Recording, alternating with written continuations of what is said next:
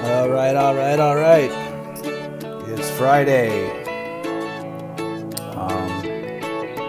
I hope that everyone's been having a decent week so far. Little drama today in the market. Trump's been tweeting again, and people are having the normal reaction and kind of freaking out. You know, obviously excessively so. I don't think the tariff deals. The level of the tariffs right now, and I'll put a video on the blog about it. This economist did this great piece on it, and I'll put it in the podcast episode since I'm talking about it now that you guys can just watch the link. Now you're talking tariffs on, even if it's 25 to 30% tariffs on 300 billions of goods and services and a $14 trillion economy. The actual end cost to the U.S. consumer is negligible at best. And even at those tariff levels, with the devaluation of the yuan, the effective tariff rates have been cut by 30-40% already because the value of the yuan has gone down. So, and then, China obviously responded with tariffs on $75 billion worth of goods, which again, while a big number in the grand scheme, the amount of trade that goes out into the nations is, again, it's an insignificant event. But the problem with tariffs is people don't know when it's going to end. So I guess that's the biggest scares. As of right now, the tariffs have had little or no effect on the consumer. The U.S. economy still growing fine. Everything we follow still going good. Employment gains are still strong. There's no mortgage delinquencies are falling considerably still. GDP still growing over 2%.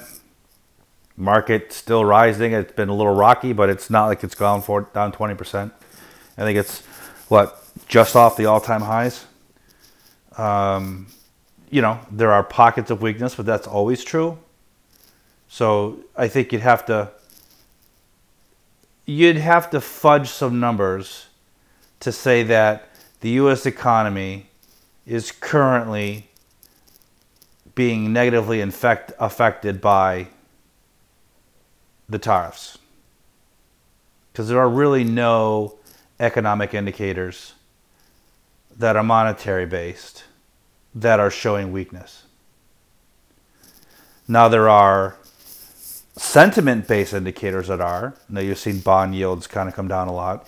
But that's sentiment, and that can change just as fast in the other direction. And, we've posted a lot on the blog about the treasury rates and why they're so low. And I think that general thought is finally become mainstream now. Is that's because it's the only place you can get yield. You have negative government bond yields all over the world, or almost 0%. The U.S. is the only place you can buy a government bond and get any yield. So foreign money is flooding into the U.S. to buy these bonds, which is driving down the rates. The rates aren't going down because people are scared of a recession. And all this inverted yield talk, I think, as of right now, is just that.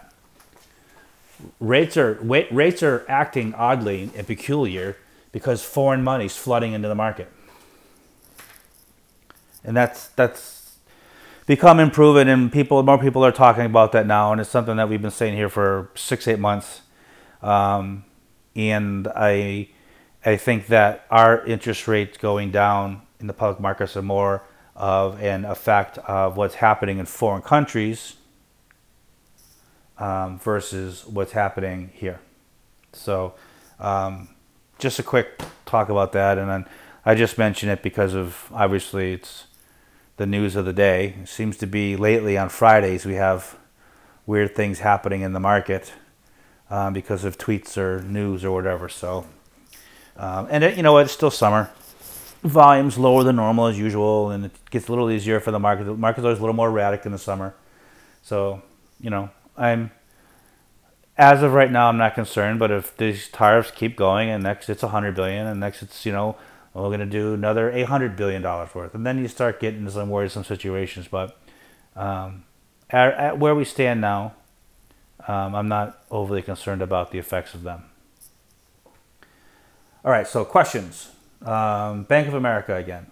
I'm asking about Bank of America again. Do you have thoughts on financial stocks in general, about how they can't seem to gain in an economy like we have? Which leads to the next question: what happens in general to all the financials when an actual recession happens, instead of just talking about one every day on CNBC? Thoughts what BAC share price would be if they were not buying back $2.5 billion in stock every quarter? Are investors, analysts missing the buyback at these share prices? And if BAC fulfills its entire buyback, they will take 1 billion shares out. Will there be a day when BAC trades at 13 to 15 times earnings and 2 times tangible book?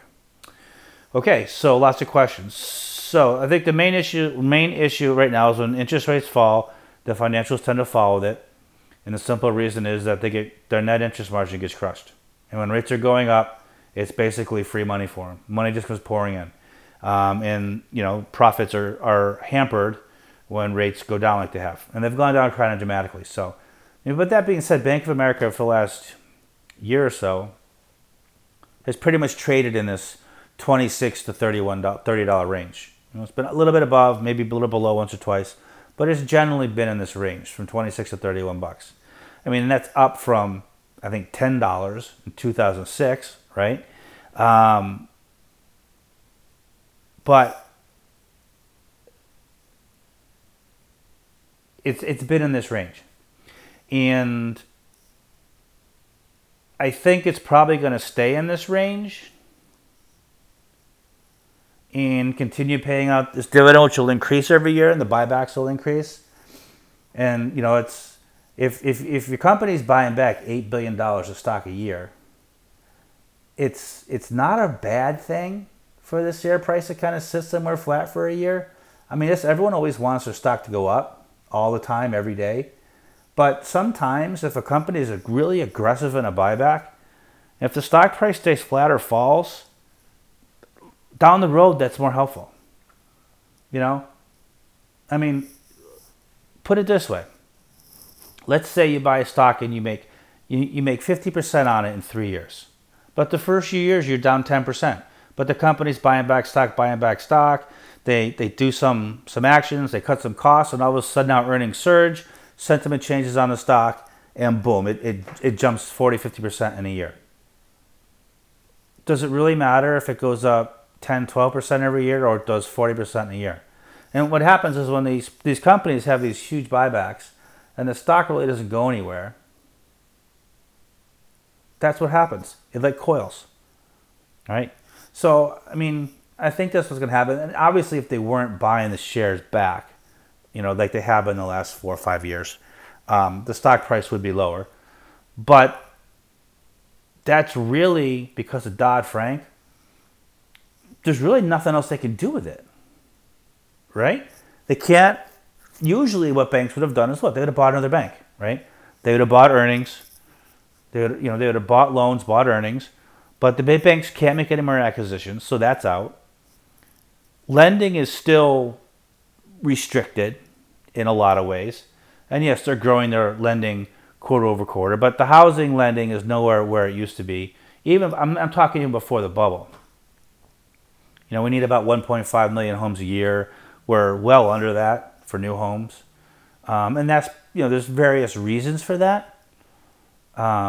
Lending standards are tougher. Developers aren't building spec homes anymore. They're building homes as they're sold. So you don't have the land and acquisition sales that lenders used to go out and get loans for all these tracts of land and build spec homes and sell them. That market's pretty much dried up. Yeah, it's there, but it's a fraction of what it used to be.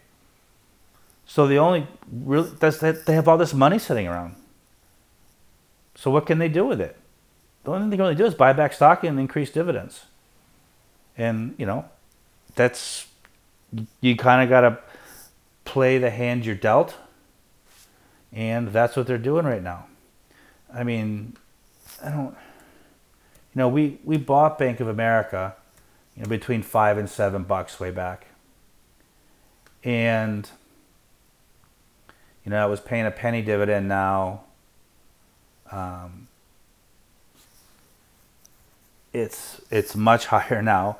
So if you look at it, even that dividend, it's a 2.6% dividend yield now.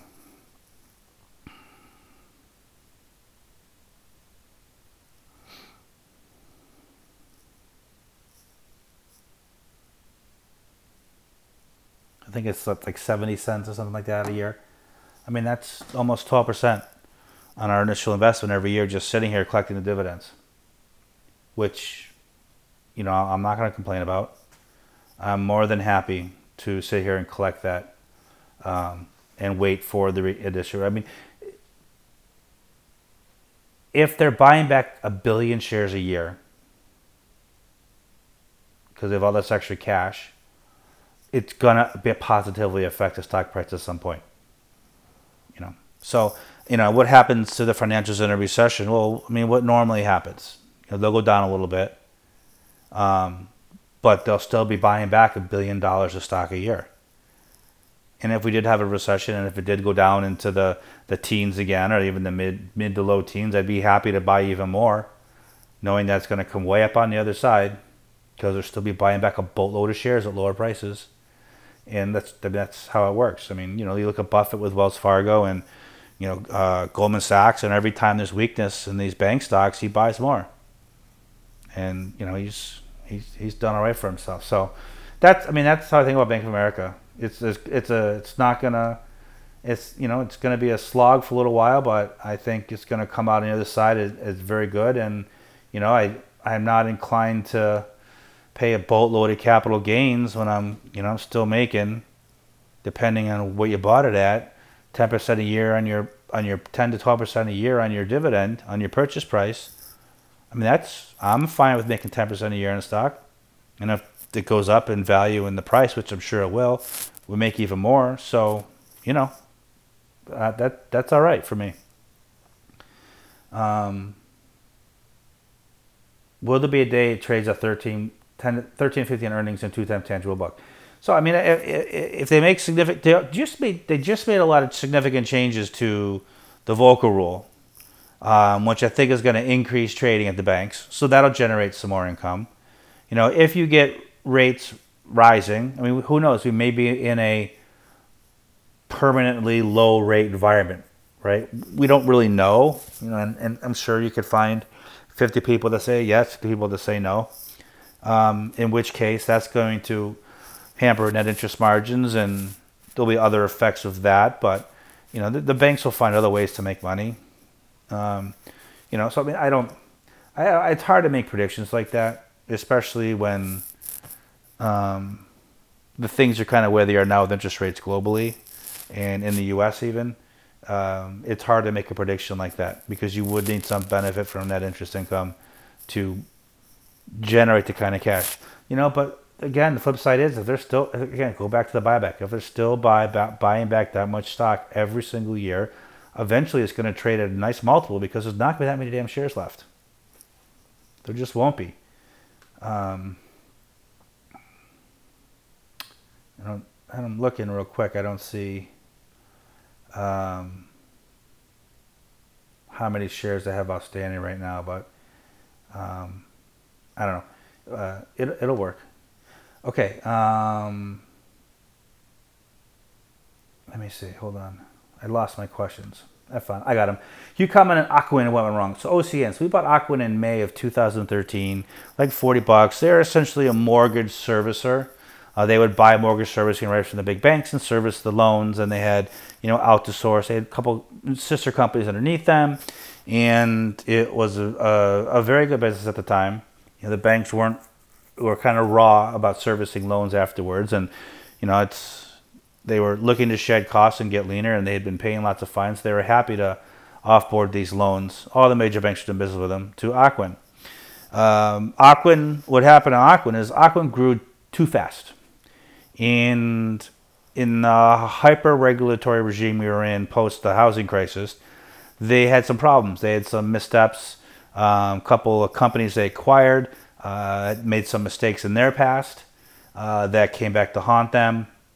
And some of the integrations didn't go smoothly. There were mistakes. And the reason the banks were getting out of the servicing end of it, because there was zero tolerance because of some of the abuses in the housing crisis for any error on the servicers.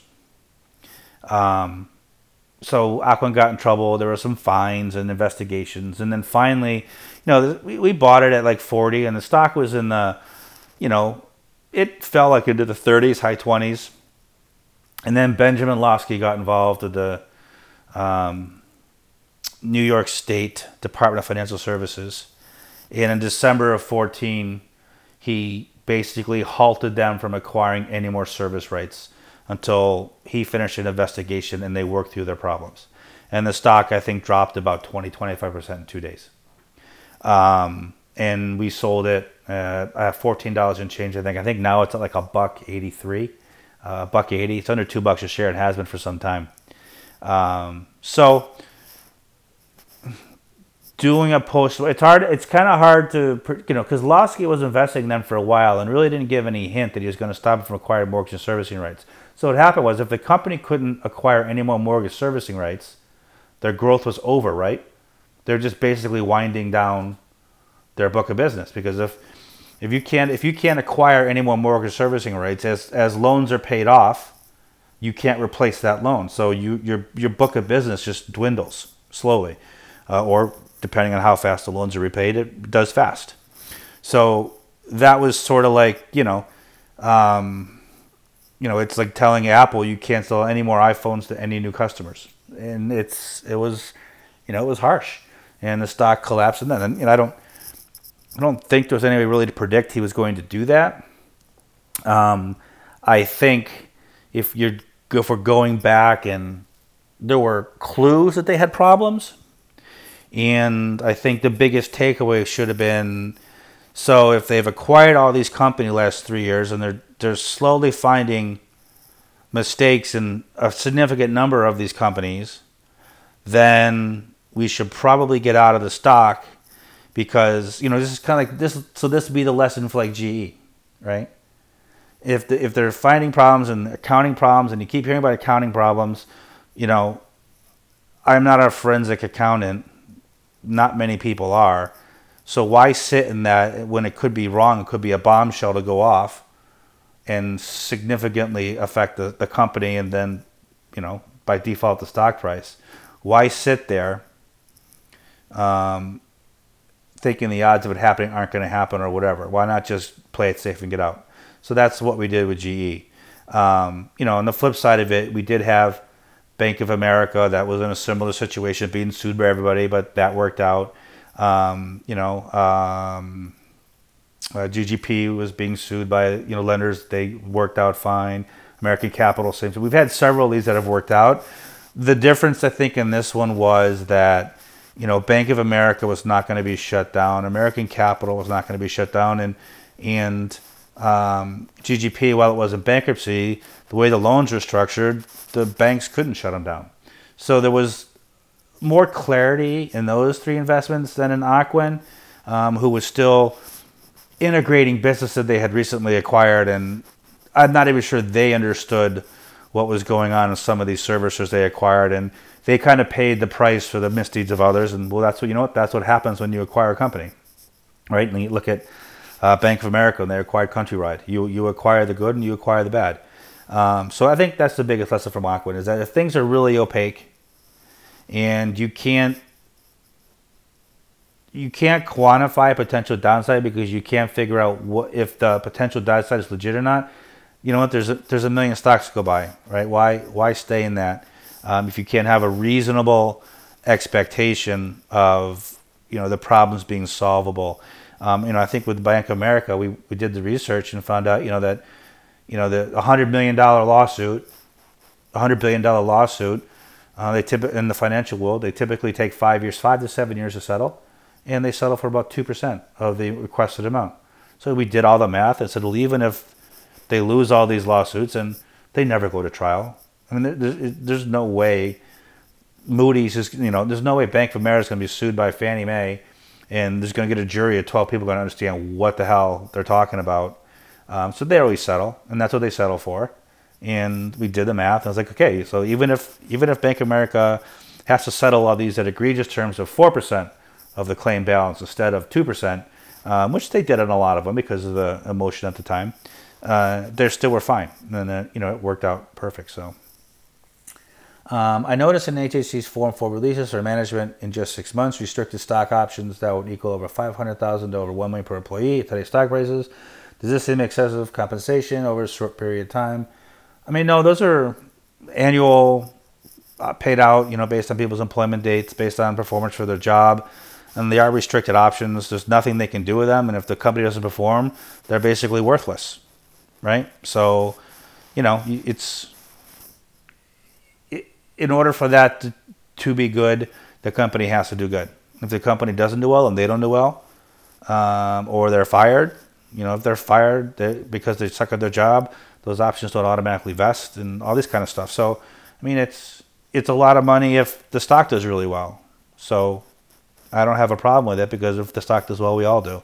And it's not, $500,000 is not in today's corporate world for a company with a market cap of, what are they at, 6 billion, 5.5, 6 billion. It's not overly excessive. I mean, you may think it is a lot of money, but in the world that they're operating in and the jobs they have, vice presidents and president of this division, that's not, it's not excessive. GSEs. So I got a couple of questions on the GSEs. I'm just going to, I'm not even going to read them. I'm going to put them on the on the sheet, of course, but I'm just going to go over. It's been an interesting week with the GSEs, and there's been a few things that have happened that a lot of people aren't really talking about, that I think at least give me the impression that things are going to happen sooner rather than later. And the first one is, so obviously we heard the news about the plan being essentially done, right? So it came out last week that according to Treasury, remember Donald Layton, the former CEO, said that in June when he left, he had a meeting with Treasury and talking about GSE reform, and they said basically the GSE reform is essentially done, that they weren't going to completely redo the GSEs. They were going to fix the things that caused some of the abuses that caused them to get in trouble, and they could do all that administratively. They don't have to redo the charge or anything like that. And that had basically been done. And that the plan we found out this week, assuming it's true, it's from several sources, is basically in the White House, on Kudlow's desk, waiting to be signed off on, and they can just announce it and get going. Concurrent with that, this week, I'm pretty sure it was Fitch, rating agency, came out, or maybe it was last week, it might have been the end of last week, came out and said that GSE reform would not be a credit negative event for the GSEs. And one of the main reasons they gave is because the GSE's loan performance and things like that has been very good because of the changes they've made, i.e. the restructuring of the companies and how they do business, or reforming the companies and how they do business. That because of what Fitch viewed as the positive results of that IPOing them and recapping and releasing them would not be a credit negative event. Now, what's interesting about that is that one would have to think, for Fitch to say that, one would have to think someone in Fitch has probably been briefed on the plan, right? I mean, how can you say recap and release is not going to be a credit negative event for the GSEs if you have no idea what the recap is going to look like? Unless you're just going to come out and say, well, because they did this way, now it is. Right? But if you flip it and put it in the government's point of view, if the government wants to raise money, they could sit down with the rating agencies and say, this is what we're doing, this is what we're going to do, this is how we're going to raise the money. The rating agencies come out ahead of time and say, this is not a credit negative event, and they back that view when the plan's released. That gives investors safety and security and helps raise the money, right? There's nothing like, the risk is you come out with your reform plan and Fitch and Moody's downgrade the GSEs. I mean, that would be horrible. So it makes sense to go to them first before the plan comes out. This is the plan. There might be some small changes, but this is basically what it's going to be. And they come out ahead of time and say it's not going to be a problem. And then they probably reiterate that stance when they announce the plan. The other interesting thing that happened is Sheila Blair joined the Fannie Mae Board of Directors. Now, for those who don't know Sheila Blair, she was at the FDIC during the crisis. And she got lots of credit. I think it was probably after the fact, or maybe late after things started falling apart, as being someone who at the FDIC was pounding the table about the CDOs and the derivatives and the synthetic CDOs out there in this black market that no one was valuing and that were a ticking time bomb on the banks. And she was repeatedly warning about this and warning about this and warning about this. And of course, everyone ignored her. And of course, we know what happened. So she immediately became, the go-to person as far as safety of insurance companies and banks and their liquidity and what's out there and things like that. So adding her on the Fannie Mae Board of Directors, assuming that the Board of Directors is going to sign off on the recap and release plan, gives the plan a hell of a lot more credibility. Because they're going to say, Sheila Blair and the Board of Directors said this is a great plan. These institutions will be fully funded. They'll be safe. We'll avoid another crisis. We'll take them off the hook of the taxpayer. Blah, blah, blah, blah, blah. And that's, Sheila Blair is Sheila Blair. And she has a lot of, what's the right word I'm looking for here? She has a lot of credibility. So, and those two events happen within days of each other. I think I put on the blog Sheila Blair was announced, maybe Tuesday this week, and I think it was Monday this week or Friday last week Fish came out. Things are happening rapid fire that give validity and give credence to whatever plan is going to be put out. And no one's denying, unlike past news articles, especially the ones on Bloomberg where Treasury or FHFA have come out and basically immediately disputed the reports. That didn't happen this time. Of course, Bloomberg had a negative spin on it, said it could be years before they recapitalize or shareholders see any gains, blah, blah, blah, blah, blah. They're not going to completely go from this is dead, never happening to it's going to happen and shows are going to make money in what's it been 5 weeks since the last article? So they're not going to give us that. And I think we all kind of expected and knew that. But there's been no rebuttal that the plan is at the White House. So, I honestly, nothing's going to happen today. It might be next month or the next. I still, in my gut, think that it's going to be on a Friday. If they're saying it could be sent out in September or October. Your best ones that make sense. It makes sense to put it out next Friday, right? Markets closed on Monday. Give everybody a nice long 3-day weekend to digest it. You don't have many panic reactions in mortgage markets. Everyone can just calm themselves down until Monday morning. I think that's a strategic time to do it. Again, but it's got to be reviewed and signed off on before they do it. But if you're looking to do it on a weekend when, you give people as much time as humanly possible to debate it and tear it apart and tear into it and go through it, a nice long 3-day weekend's the way to go. So, can you please comment on the timeline of the plan? I don't know the timeline. The facts of the plan released on the preferred and common. Again, that all depends on what the plan is. So it's, I can't predict what's going to happen to the common stock and the preferred stock. I do think the preferred stock is a safer play. I do think if the common stock retains value, like I said it would, then we should get par on our stock. I don't think the $50 prefers or the $25 prefers are going to go to 25 and 50 overnight. because there's always time arbitrage, right? They could announce the plan and they want to do the IPO in, March or April next year. And I'm just throwing dates out, so don't hold me to the date. There's still that time period where it could come apart. So I don't see the preferreds going to par right away, but I see them significantly higher than the $18 to $20 they are now for the $50 preferreds. I would think $35 to $40 a share would be reasonable. It still gives, 20% upside and a 20% cushion in case it doesn't happen.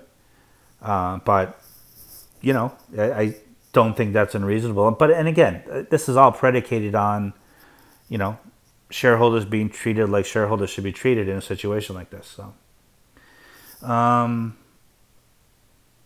is a recession coming? I think I kind of answered that earlier. Nothing I follow is starting to roll over, starting to indicate a recession, starting to, we're not, auto sales aren't, falling. They're volatile from month to month, but that's normal. We have low energy prices. We have low unemployment. We have, we're not seeing unemployment pick up. We're not seeing unemployment rise. We're not seeing housing defaults rise. We're not seeing auto defaults rise. Things are still just chugging along.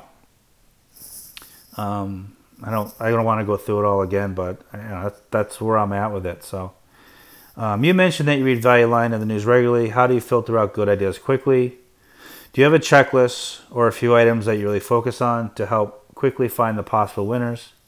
How long does it take you to come up with one good idea? How many rocks do you have to turn over in order to find a little abnormalities?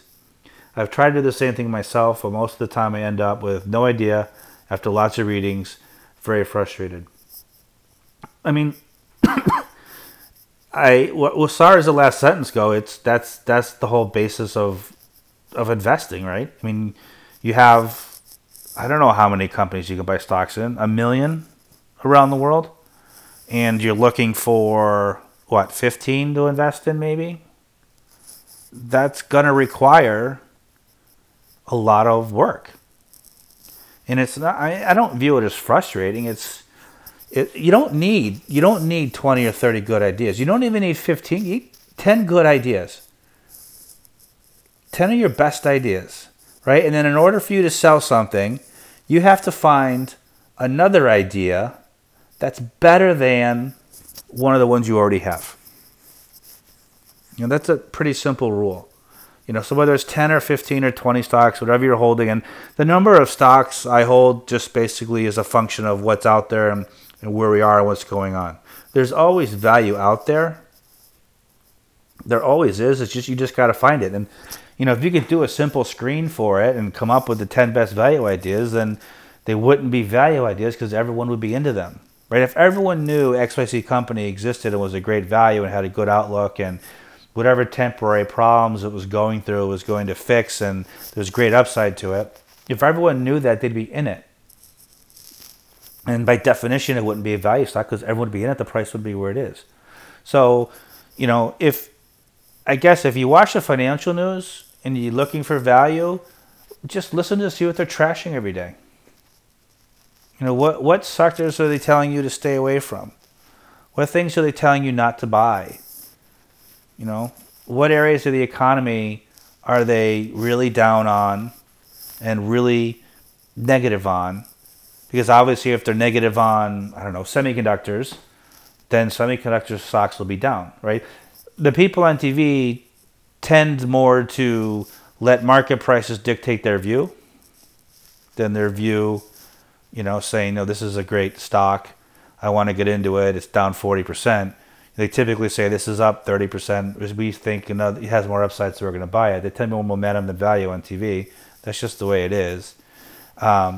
But you just take a contrarian viewpoint to them, and whatever they hate, I'm not saying buy it. I'm saying that's where you start digging and you look for value there, and you go through the process. And I know what's his name, Manish Pabrai, I think you pronounce his last name. He has this alleged checklist that he uses for stocks, and I don't particularly have a a quote unquote checklist, because I think every company is a little different. Everything you're looking for in different companies are different. And when you invest primarily in companies that are going through some sort of short-term difficulty, that difficulty is going to be different with every company. Like he never wanted to, his checklist never turned up Bank of America, never turned up ACAS, never turned up GGP. So there's some things on that checklist, maybe is there legal troubles? Well, yeah, there are. So that's going to eliminate that one. So there's different situations with every investment, and I don't think a simple checklist works for everything. So I think you have to kind of take a more holistic approach and look at the entire company and figure out what's wrong with it and why people hate it, and then try and disprove the thesis as to why they hate it. Right? I mean, if you have a stock trading at $30 and 6 months later it's down to $8, people hate it. People don't want to own it. People don't want to be on it. Your job is to figure out what is there. Take Tesla, for example. If you wanted to buy Tesla at this level, you'd have to sit here and say, okay, what's the bear case? And that wouldn't be hard to find at all. Right? It's all over the place. And you sit down and say, okay, how is this wrong? I got to disprove the bear case. I got to disprove the negative voices. And if I can't disprove them to my satisfaction, then I want out. I don't want anything to do with it, because there's a decent chance they're right or partially right. And if they're partially right, the stock's going to keep going down, especially when you have a stock like Tesla that's trading at an insane valuation,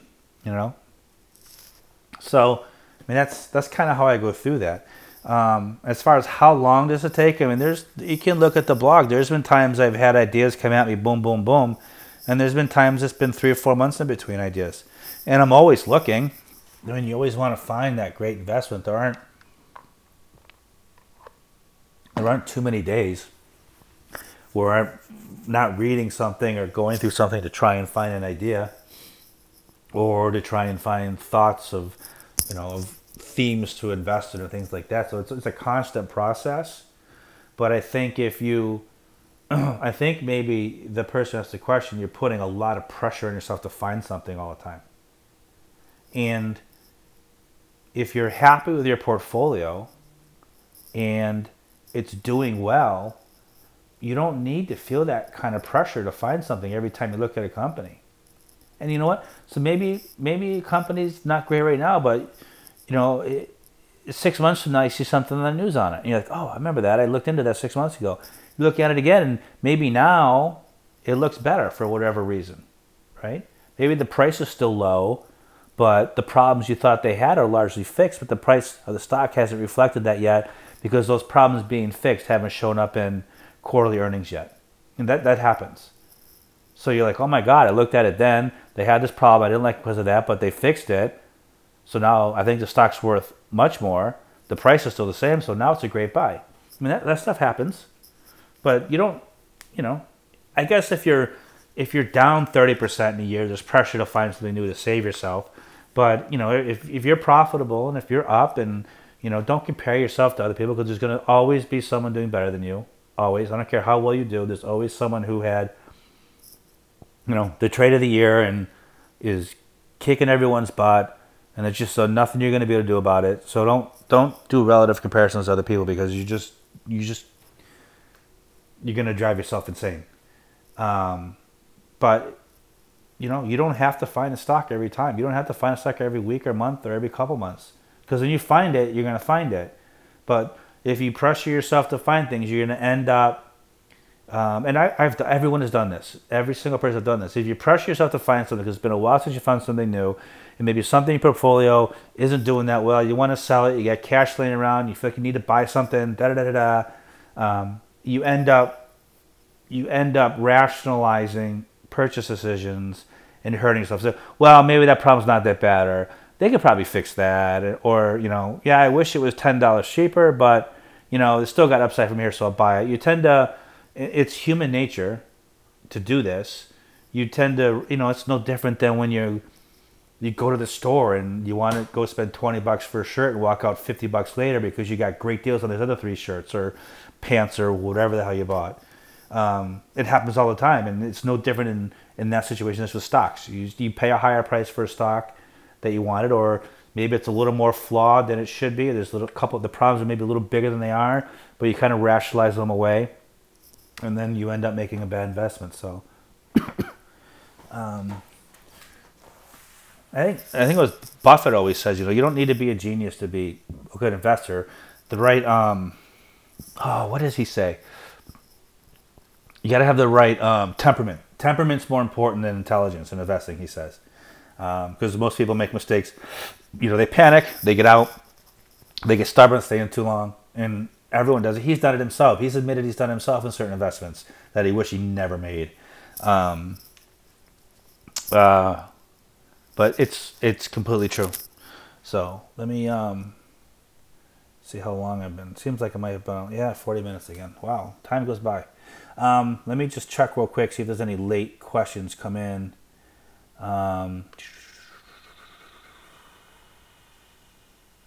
I do not see any ones.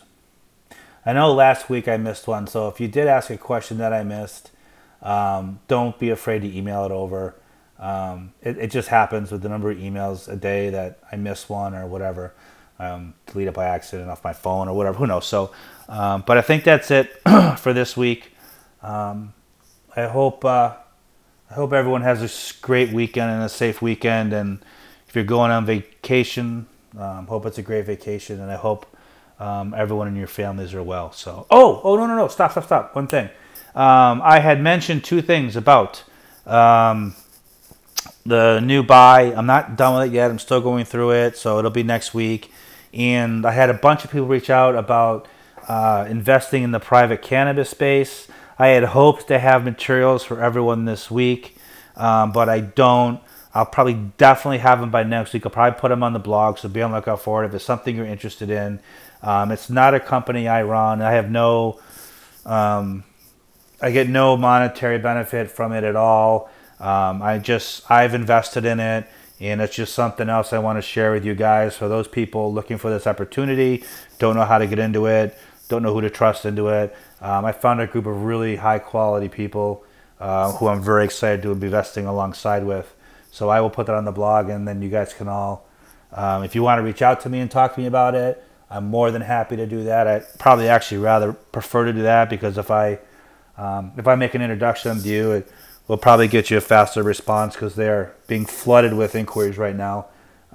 It'd probably be beneficial for you. So, but be on the lookout for that, and I'll talk about it again next week, and I'll put it on the blog as soon as I'm ready. But I just don't have everything together for that yet. So, all right, guys. So I hope everyone, again, great, safe weekend, and I will be back next Friday.